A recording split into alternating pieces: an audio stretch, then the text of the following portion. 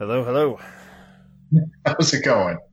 I was just trying to stay on top of what your Phoenix Suns are doing on NBA draft night. I knew that's what you would be doing this evening. I was finishing up season 2 of Parenthood tonight. You unleashed the beast, and now to get up to that Thanksgiving episode that we were planning on doing initially, we just started watching Parenthood. So that'll be my life for the next 2 weeks at least, for us to get through all 7 seasons.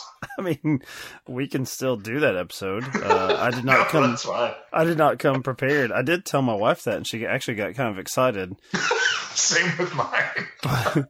But since I'm a lesser husband than you, I was like, I'm just watching just the one. Well, that show. There's a lot of things in there that hit really close to home, so it's always tough for me to watch that one. Okay. From my memory of it, because I have seen more than a few episodes. Welcome to our episode on the Big Chill, by the way.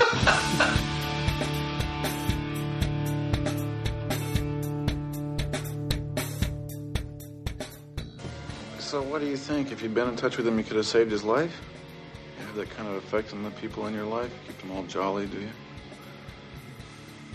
Wise up, folks. We're all alone out there, and tomorrow we're going out there again. I think it was damn straight of Alex not to cook up some neat, phony Reader's Digest condensation of his screwed-up life for our entertainment. I am so sick of people selling their psyches for a little attention. He was classier than that. Yeah, it was a real classy act he pulled in the bathtub. Hey, you know, for some people it isn't a question of why to kill yourself, but why not? Oh, Nick, give me a break. Spare us the tragic existential pose. Sorry, Sam, didn't mean to get into your area. Come on now, guys. We're all friends here. This is a well-known dynamic. I've seen it a million times. Some people ease the pain of separation by denigrating a relationship. You're so deep. I think Michael's right. I feel shitty about 10 different ways tonight. I don't want to let any of this go. That's healthy. The only way to avoid pain like that is to pretend you don't care.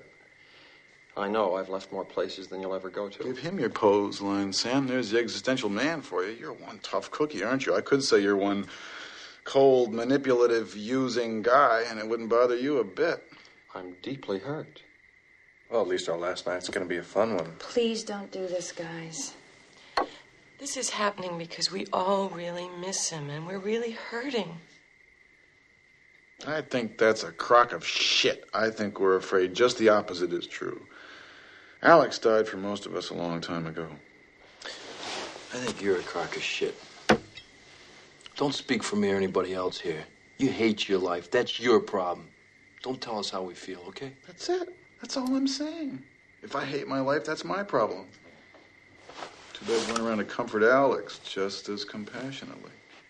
Hey, Nick. And we go back a long way. And I'm not going to piss that away because you're higher than a kite. Wrong. A long time ago, we knew each other for a short period. You don't know anything about me. It was easy back then. No one ever had a cushier birth than we did. It's not surprising our friendship could survive that. It's only out here in the world that it gets tough. Nick. I don't care what you say. I know I loved you and everybody else here. And I'll go on believing that till I kick. Parenthood and Dreamcast, and that's it. That's all we're covering today. Yeah, Chris is binging it. I'm speaking from ignorance, but listen to me talk. That's weird, because from what I remembered from it was like, oh, this is like a fantasy of like family life. And I know there are things that happen, but like most shows about, I guess, like extended family, I just could never get over the fact of how like involved they are in each other's lives. There's not a lot of outside connection from the Braverman clan. It doesn't seem, that is one complaint that I have about it, that they're all married, but you don't really see anybody else's family other than theirs. Just the Bravermans. So, it's like it's like Scientology or something. Like We're Braverman now, and fuck the outside world. We keep it all the family business in house. Because especially in COVID time, I'm like, fuck, I don't even know what my family's doing right now. Like, I have no idea. And when they ask me how I'm doing, I say, download my podcast if you want to keep up with my life. So just out of curiosity, how does that... This is pretty much the warmth I was expecting for you to have with your loved ones. But how is that working this time when people really are searching for those human connections and your response is download the podcast? Well, I mean, look, I put enough of myself out there in the world. I mean, I've got 50 shows, so you can get every detail of my life if you want to piece it together. Like, if I had family that cared as much as the Marvel fanboys do about that, who go through every trailer and every bit of news, This is far more complicated than any multiverse that they've come up with yet. Trying to keep up with the Dennison verse, there's too much material. I mean, I feel like I have definitely elevated the cinematic universe form in podcasting, but the numbers don't reflect that. And it used to be on War Machine versus Warhorse. Whatever plan that I stopped paying for a long time ago, I could actually see geographically what parts of the world. And I remember Kentucky, it was 3, and I think all of those were me just using various apps, just testing to see if it's working on each one of them. Yeah.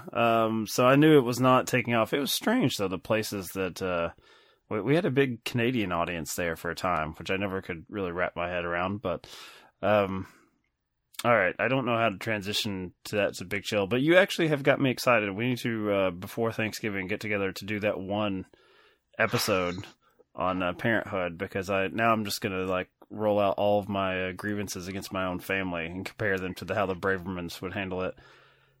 Perfect. The Big Chill. I did okay. On that note, there's a transition. I did text my stepmom about this. I took a picture with my new iPhone that I'm far closer with than any of my family members, and was testing out the camera, saying, "Hey, sure. I'm watching The Big Chill," because if memory serves, that was one of her favorite movies. Pump the brakes just a minute. Is this the same picture that you sent to me of the picture that you sent of the PS5 menu? Yeah, and then you just inserted different text to everybody that you were. I mean, it would be strange if I sent you the exact same text I did my stepmother, but I mean, that would probably be more in character with the persona that I'm trying to project.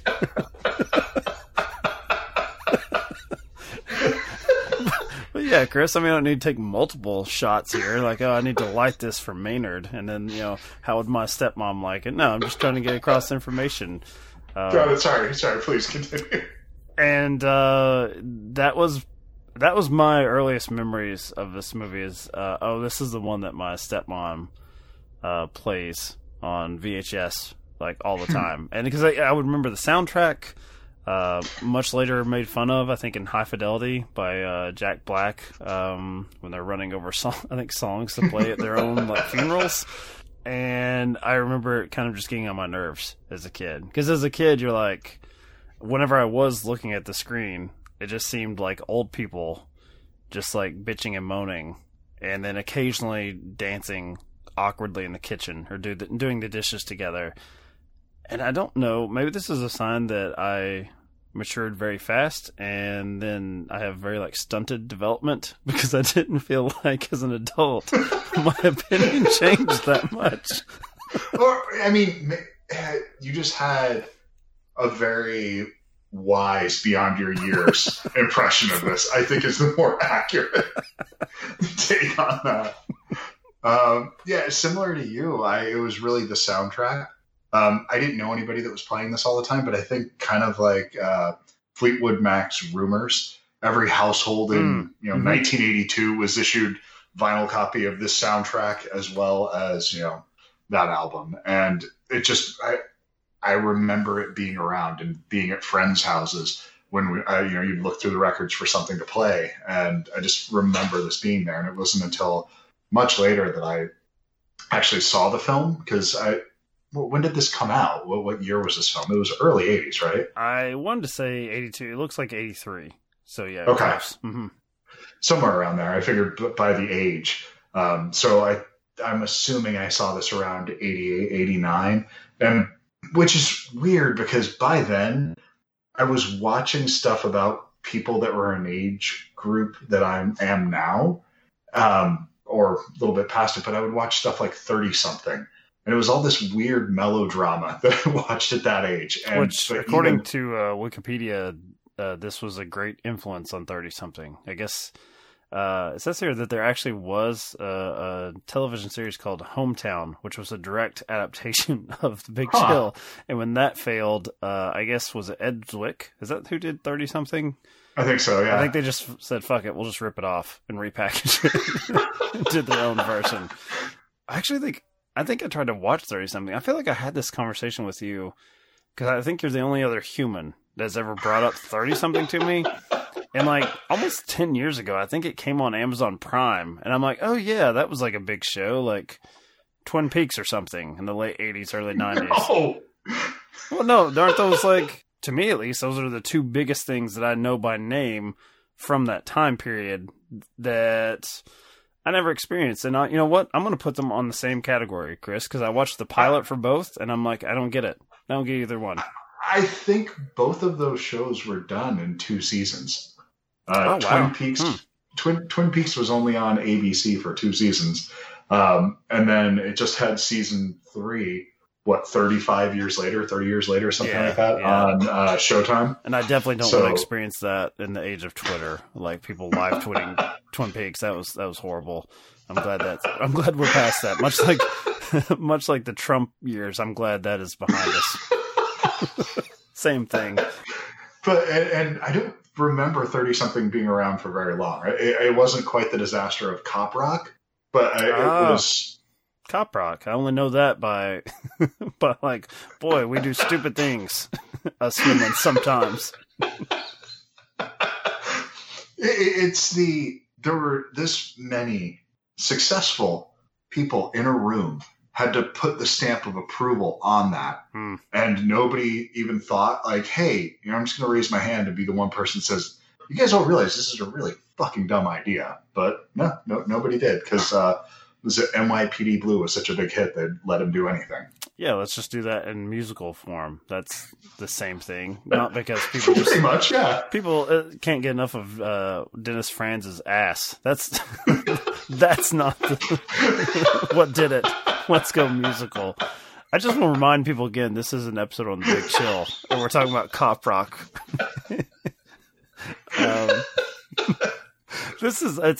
Someone told me once, a listener, that our like rating system, like, we keep pushing this human centipede thing that we need to like hire an independent artist to give us for this website.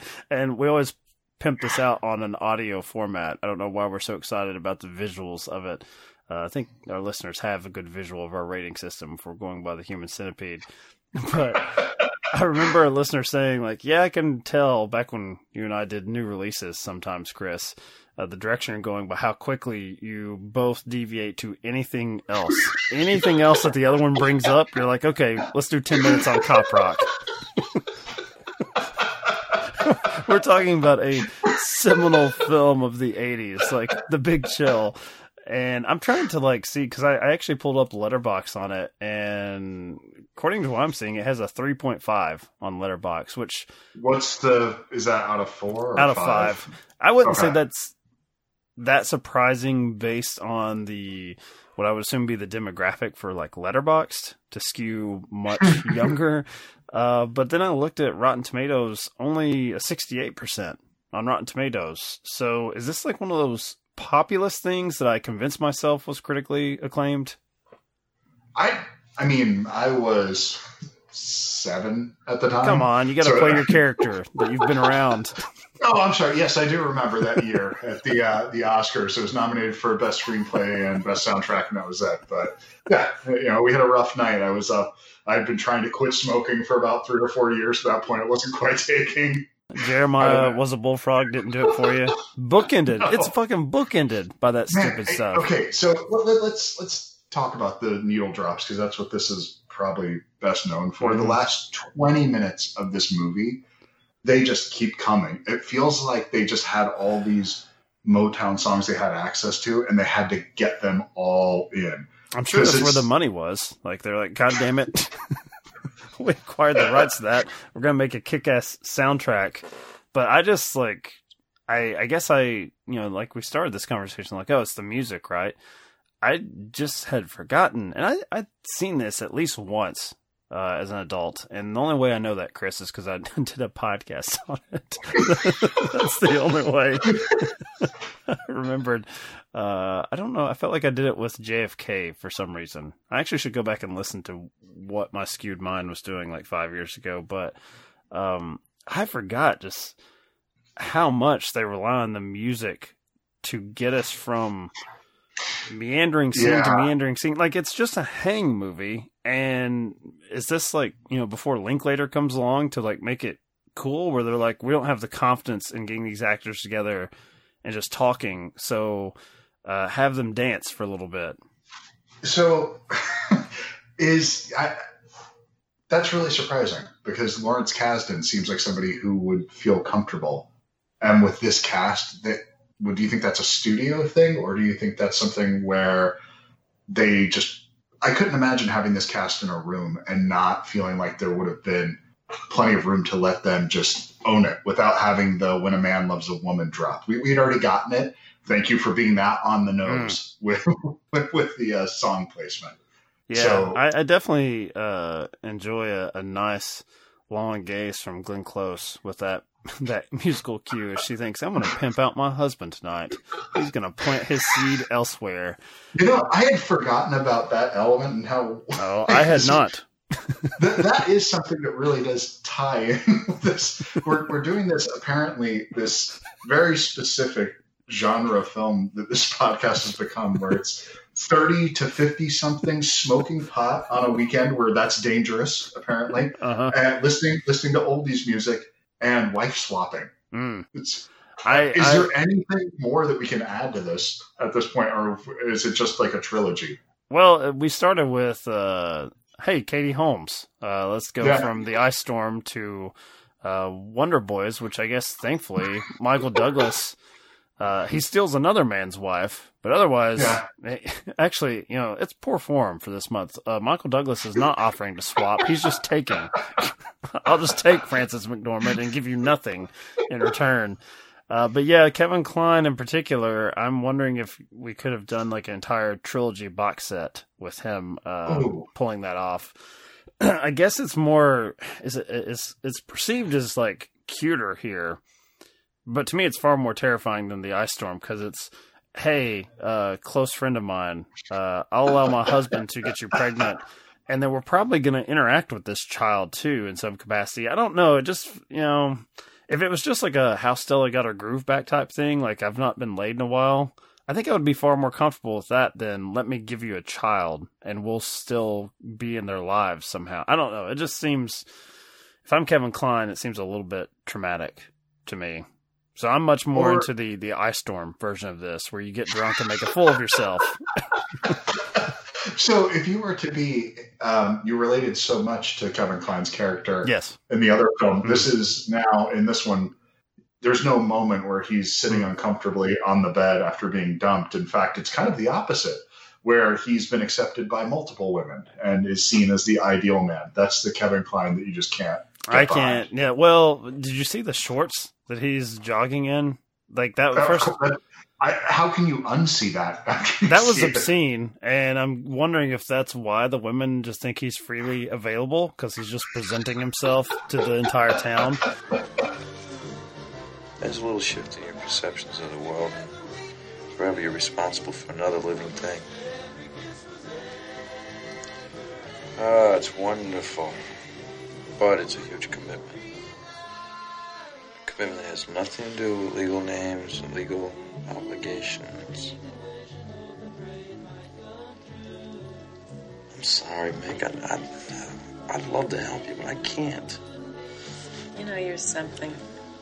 I love you. Meg, really, I can't. No, I accept that. I mean, I really love you. You're a nice person. Yeah? Yeah. Really?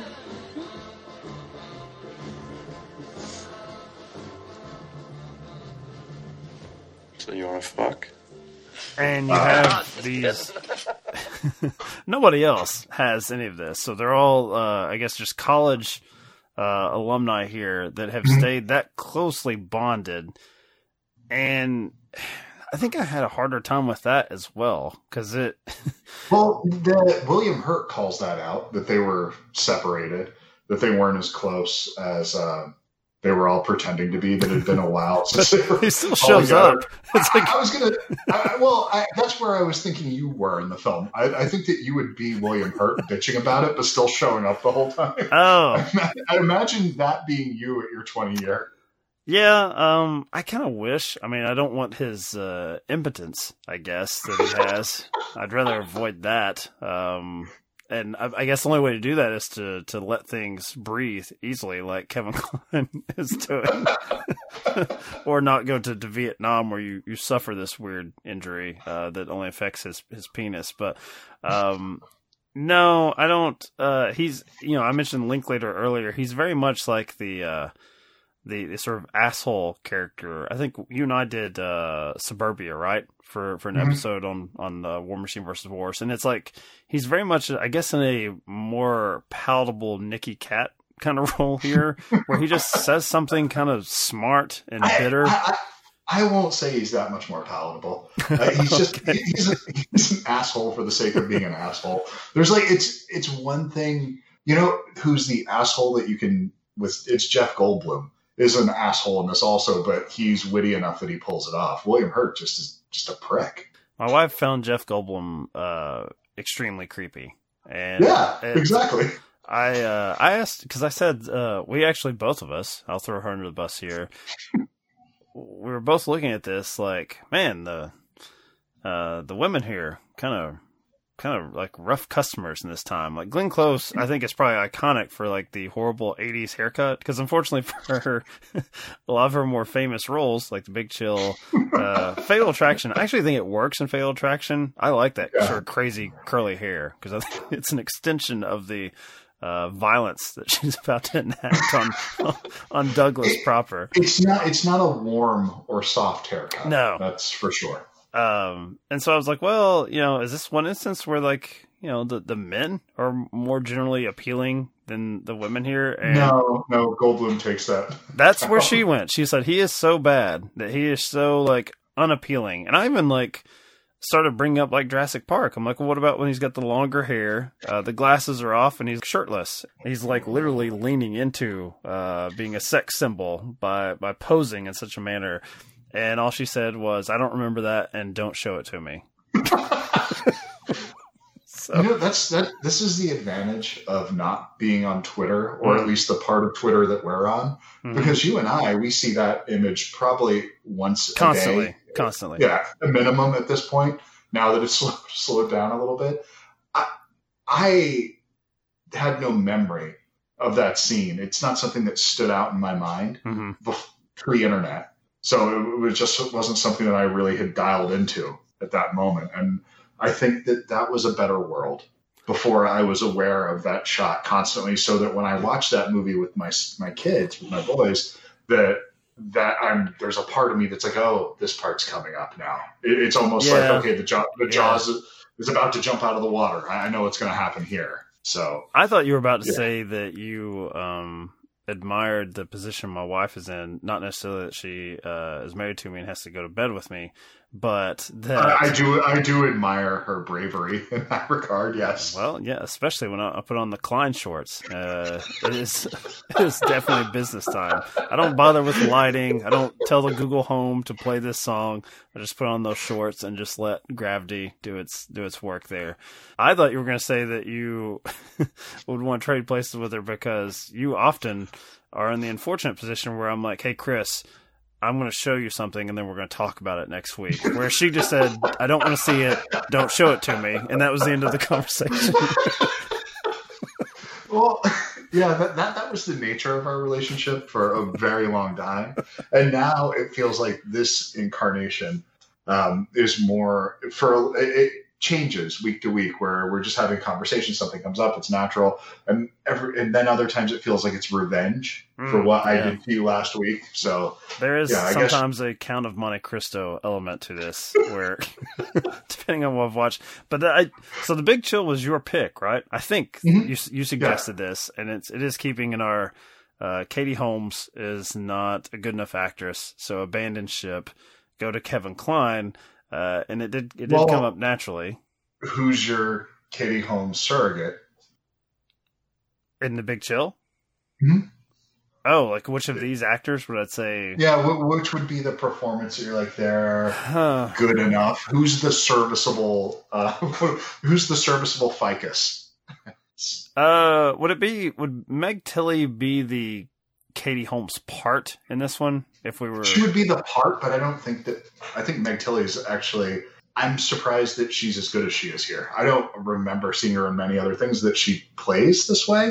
So I actually think she's really good here. I would say performance level for me would be JoBeth Williams is the one. There's a whole thing where she's with the fuddy-duddy husband who's not a part of their group, and the only thing he really does is and I feel like it's kind of unfair to the character, is Kline and one of the other ones, I think probably the one that she wants to sleep with, the Tom Berenger character, the successful, I guess it would be like the Tom Selleck guy. For sure. Yeah. The mustache and Magnum PI kind of show that he's on. They get up and the fuddy-duddy is up. I don't know what he's doing. Is he like fucking buttering toast or what? He's just sitting in the darkness in the kitchen by himself in the middle of the night eating with his pajamas on, not freeballing it like Kline would. And then he proceeds to be like, well, I didn't know your friend, Mr. Kevin Costner, who killed himself. But let me make a pointed comment on, his failings as a human, how he came to that. I'm like, why, Caston, did you need to do that? So analytical. Sometimes you just have to let art flow over you. I'm hungry. I had this really dirty dream. Is it about Karen? Why do you say that? Why should anything have changed? You're the one she always wanted. In the old days, I wasn't emotionally equipped to satisfy her. Now, as we know, the equipment doesn't work at all. Why do we have to talk about that?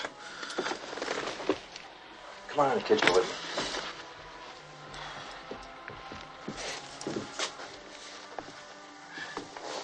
I think she found what she was looking for in Richard.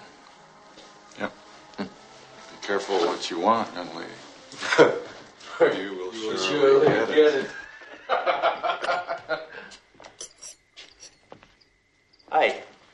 Hey, Richard. What are you doing up? Why didn't you come in? I didn't realize anybody else was up. I've been thinking about your friend Alex.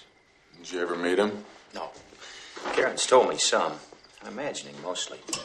I can never make it through the night. Insomnia. Karen doesn't even know it. You might have something that could help you sleep. No, thanks. No. I don't really mind it so much. Sometimes when my family's asleep, I just sit downstairs alone, and it's so quiet. I hate not being able to sleep, but I don't really mind the time alone.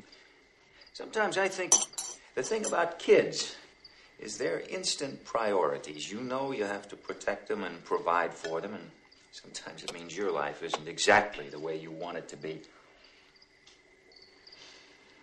There's some asshole at work you have to kowtow to, and sometimes you find yourself doing things you never really thought you'd ever do.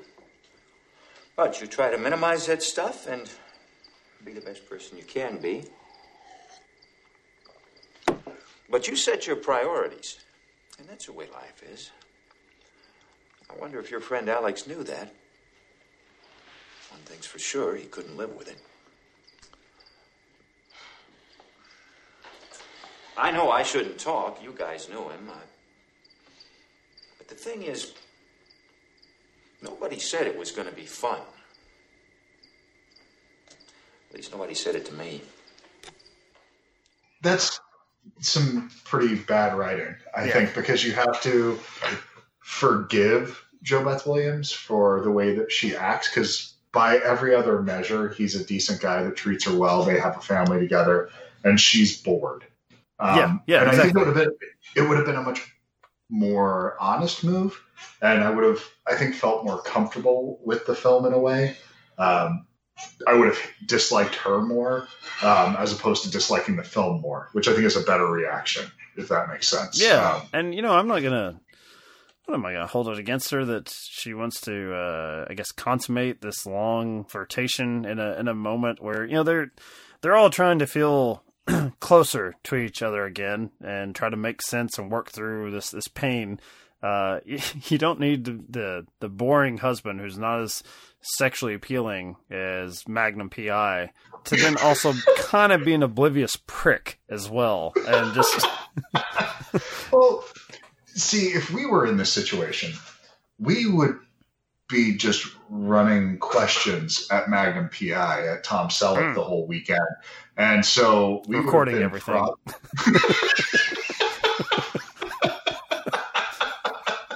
Because if it's not a podcast, it didn't happen. If it's not a podcast, Maynard, and I'm in this house, I probably say 3 words. I just I don't participate unless they have the camera on me with their little fake television show. So, who would be the modern equivalent of the Tom Selleck right now? If you're going away for the weekend with your college buddies, and then it turns out somebody that your wife went to school with, and this guy is there. Who's that guy going to be now? Somebody who's in their, late 30s, early 40s, someone in that range. Who's the guy that would be your Loki? I would think it'd have to be like a TV actor, right? Someone that's not, because it seems like the way they set up his character is that he's not. What he's doing is to some degree beneath him, but also like it seems really embarrassing when he's around this group of friends from college that he's doing that type of work, even though he has to be the most financially successful of any of them. It could be I think it could be that, or it could be somebody that's doing the Marvel franchise stuff. Somebody that actually you could have a Benedict Cumberbatch, somebody who has legitimate talent. And you go, what are you doing over there, buddy? So you could have a Mark Ruffalo, and where people keep coming up and asking for the Hulk's autograph. So I guess that could be embarrassing. To answer your question, since you're steering me in that direction, let me just say for the record, because I know everyone wants to know, if I must pimp my wife out in a moment of trauma where one of her friends, much like Kevin Costner's, killed him or herself. God help me. I am saying a hard no on Benedict Cumberbatch of Sherlock. That is unbecoming for both of us. But you can count on me. Mark Ruffalo, I'd have a lot of questions to her for my podcast. Is he as hairy as that I have dreamed that he is?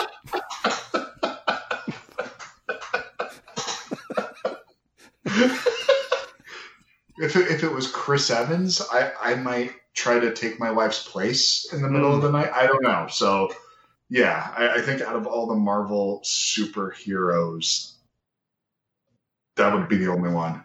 Yeah, I mean, well, the Chris Evans. No, I was going to say Cumberbatch. The rest of them, it's a go. Like 100%. Maybe not Downey Jr. Yeah, not him. He's a bit much. I mean, you're getting into, if you really want to get into the weeds, like, do you even allow bit players like Jon Favreau in there as Tony Stark's bodyguard or whatever? Or has that just become its own strange Dinner for Five episode where you just join in the bedroom?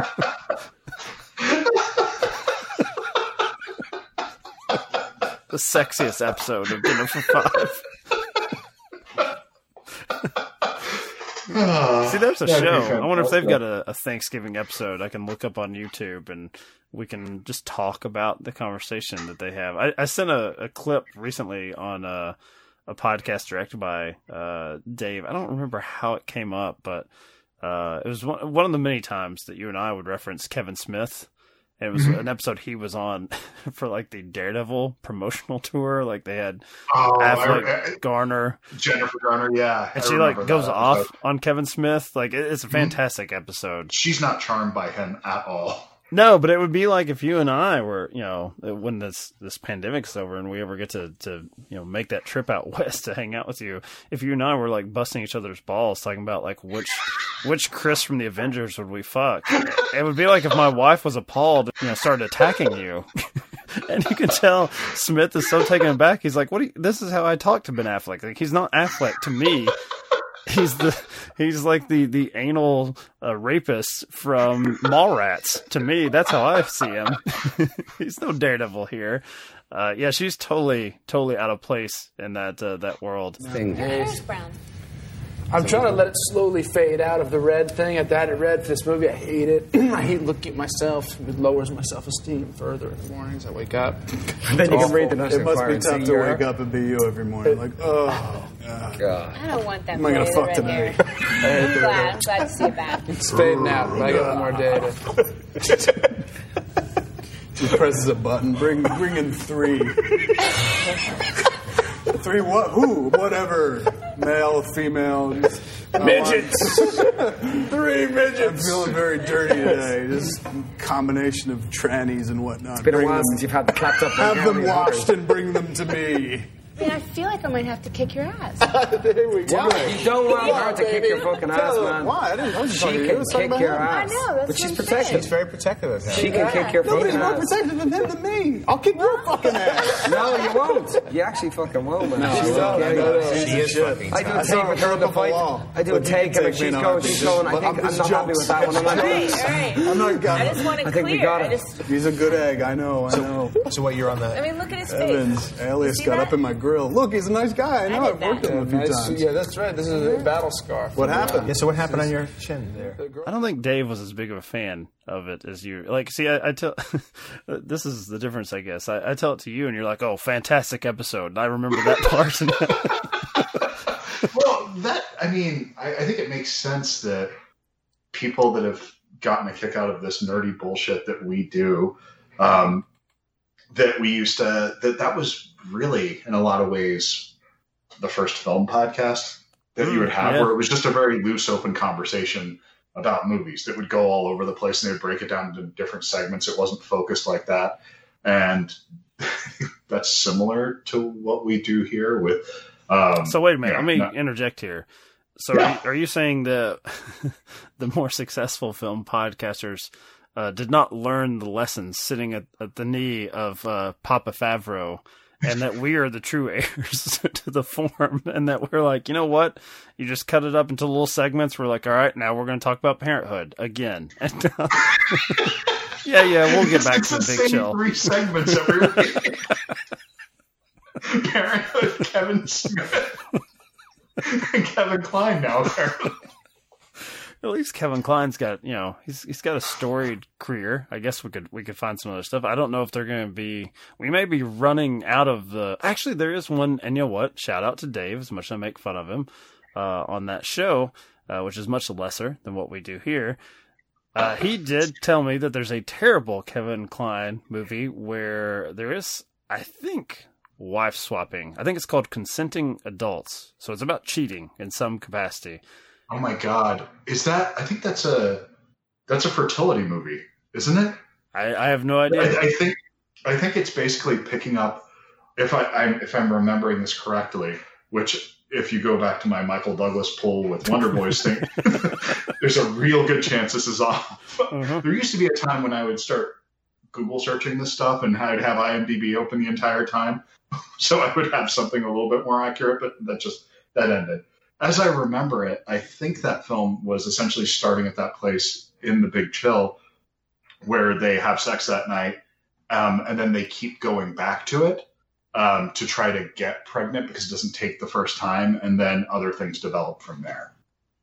I think that's how that started, that film. I'm just Could be wrong, seeing if it's streaming so we can keep our Klinecast alive. And also... Well, it's either... we could go to Silverado. Well, Consenting Adults has this at 24% on Rotten Tomatoes? That sounds about right. I'm going to pull us back to the Big Chill just momentarily because I had this queued up earlier. Ebert initially gave this film a 2.5 out of 4 stars. calling it a splendid technical exercise. It has all the right moves, so Ebert was into it. It knows all the right words. Its characters have all the right clothes, expressions, fears, lust, blah, blah, blah, but there's no payoff and it doesn't lead anywhere. I thought at first this was a weakness of the movie, but there's also the possibility that it's just the movie's message. I don't know, Ebert. I think it's kind of a weak review, and I was hoping for something a little more hard-hitting there, because I also found it kind of middling, but I wonder where, like, did he like this type of film? Just these sort of hang movies? Because that's where I'm coming from. I love hangout movies. And he was very positive on Slacker. Okay. And so if you're positive on that, then I'm assuming that's the epitome of that. So, yeah. That's about as not focused hangout. There's no point to the whole film as you get. Maybe it's because this one is attempting to do the what does it all mean kind of thing that gets on my nerves a little bit more.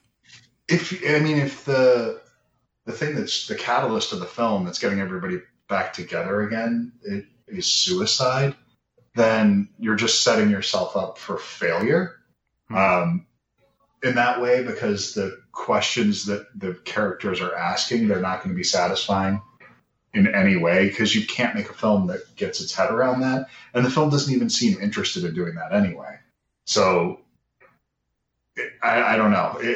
I personally would rather watch Dreamcatcher than I think that deserves a Criterion disc more than The Big Chill. You're really taking the big swing there at the Letterboxd review. Something pithy and insulting to this, but I legitimately enjoy that movie, though. I do prefer Dreamcatcher. I feel like you've brought it up a lot, and much like, the things I bring up to my wife in the bedroom, where she's like, another time.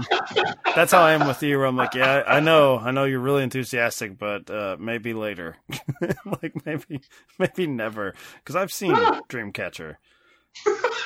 I remember that experience. I'm just more of a Mumford guy, Chris. If I'm going to go to Caston, that something that nobody likes, I'll go with if Mumford. You're going to Caston, Jason Lee, that's where you should hang. Yeah, Kevin Smith. I have never seen The Accidental Tourist, and that has been recommended to me, so I should probably get around to that. I actually like that one. That's a good. Okay, it's been a long time, but yes, I do remember enjoying that. Grand Canyon. I feel like is that like I loved Grand Canyon. So that was a Laserdisc for me. I owned that one for yeah. But that's probably like an attempt to go back to The Big Chill for him, right? Like, you're going to ask the big questions. It's going to be, I think it's different than strangers being connected, but it does have that kind of corniness to it.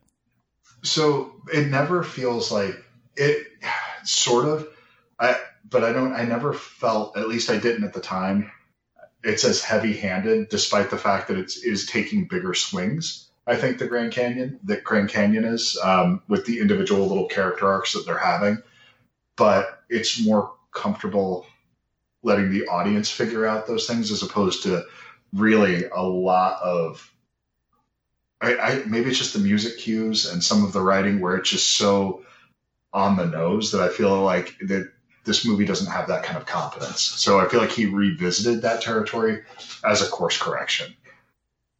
You basically need, if my memory serves right from that film, in The Big Chill, you need a Steve Martin who is sort of jolted awake by the suicide in The Big Chill of his friend, questions everything he's done, and then comes to the conclusion, no, I'm good, as I am.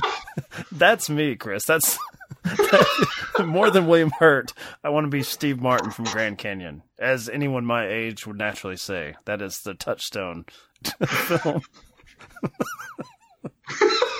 Not being Clint Eastwood, not being the outlaw Josie Well.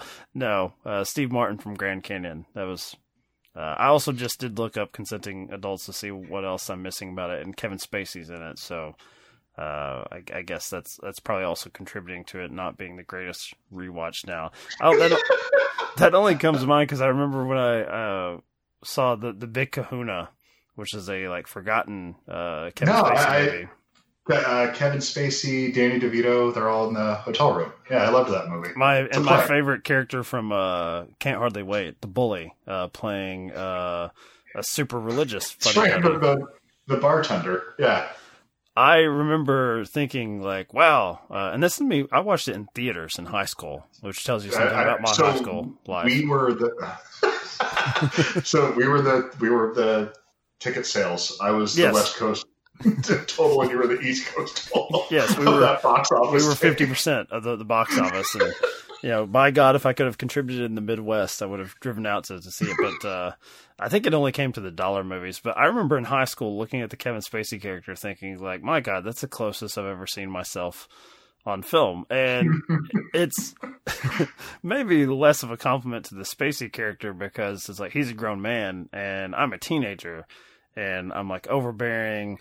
There's not enough oxygen in the room for me to spout off my opinion and my stories, all of that. And I thought, like, well, I need to check myself, or that really nice guy that I love from Can't Hardly Wait is going to put me in a chokehold one day for being too overbearing.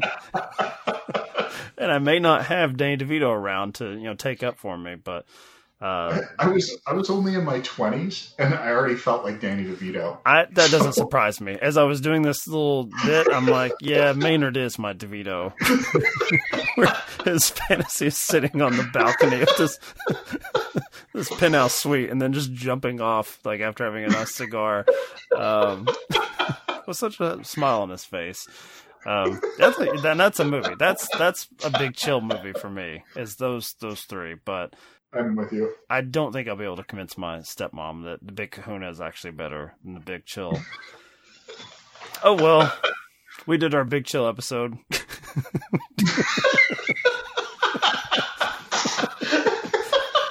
Please let that be the outro. Oh, well.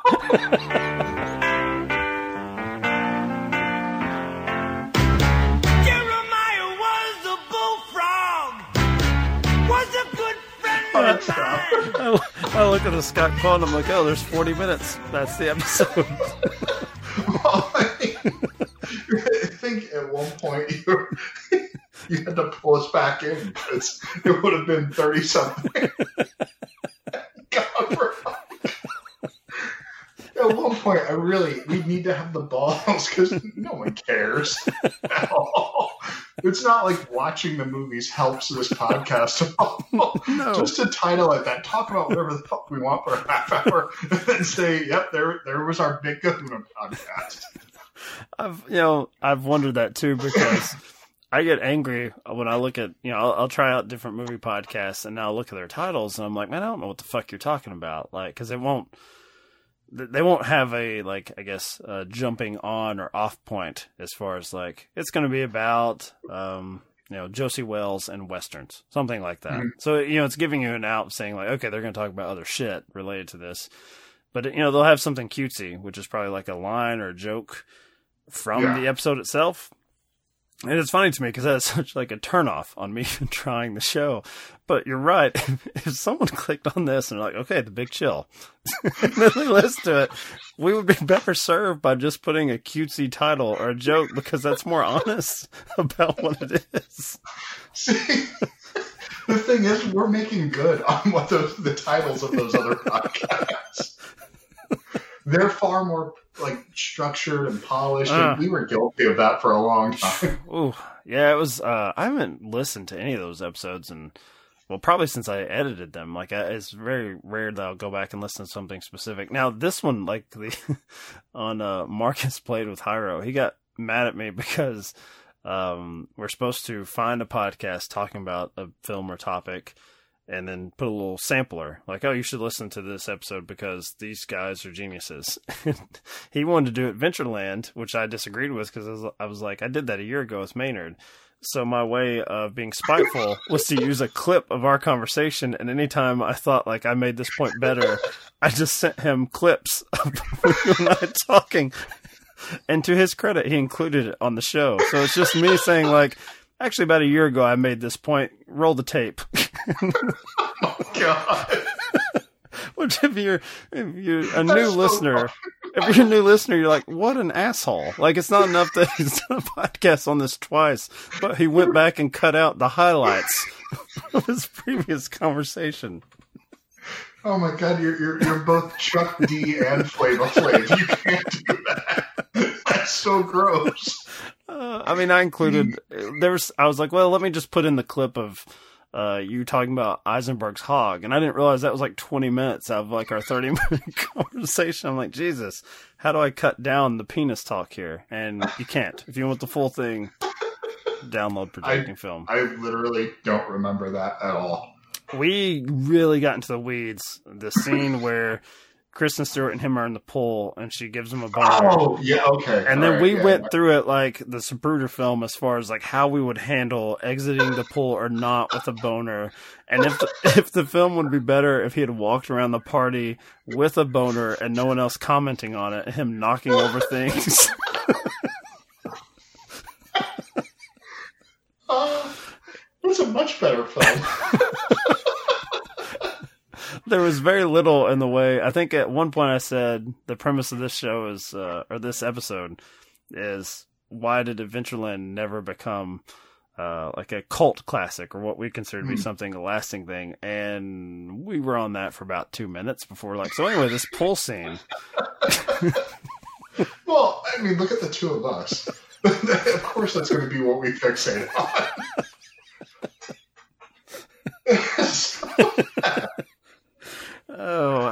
I mean, there's definitely more trollish things we can do. Like, God help us if we make it to like the Snyder Cut being released. I think we should do a whole month on titled episode, the Snyder Cut. Part 1, Part 2, 4, whatever it goes to, and instead it just be a long 4-part conversation on us talking about like Altman shortcuts instead. And we make no reference to why we're talking about shortcuts, but we can just go ahead and retitle things we've already done. Let's just repurpose War Machine versus Warhorse episodes. Those are. I did that a couple times, and it's like, yeah, I think you even said it would just be far easier if we just tried to recite from memory our riffs. Because me trying to cut around the old structure of 3 movies, it's like, yeah, I could just Skype Maynard and let's just do 40 minutes, and there you go. No need.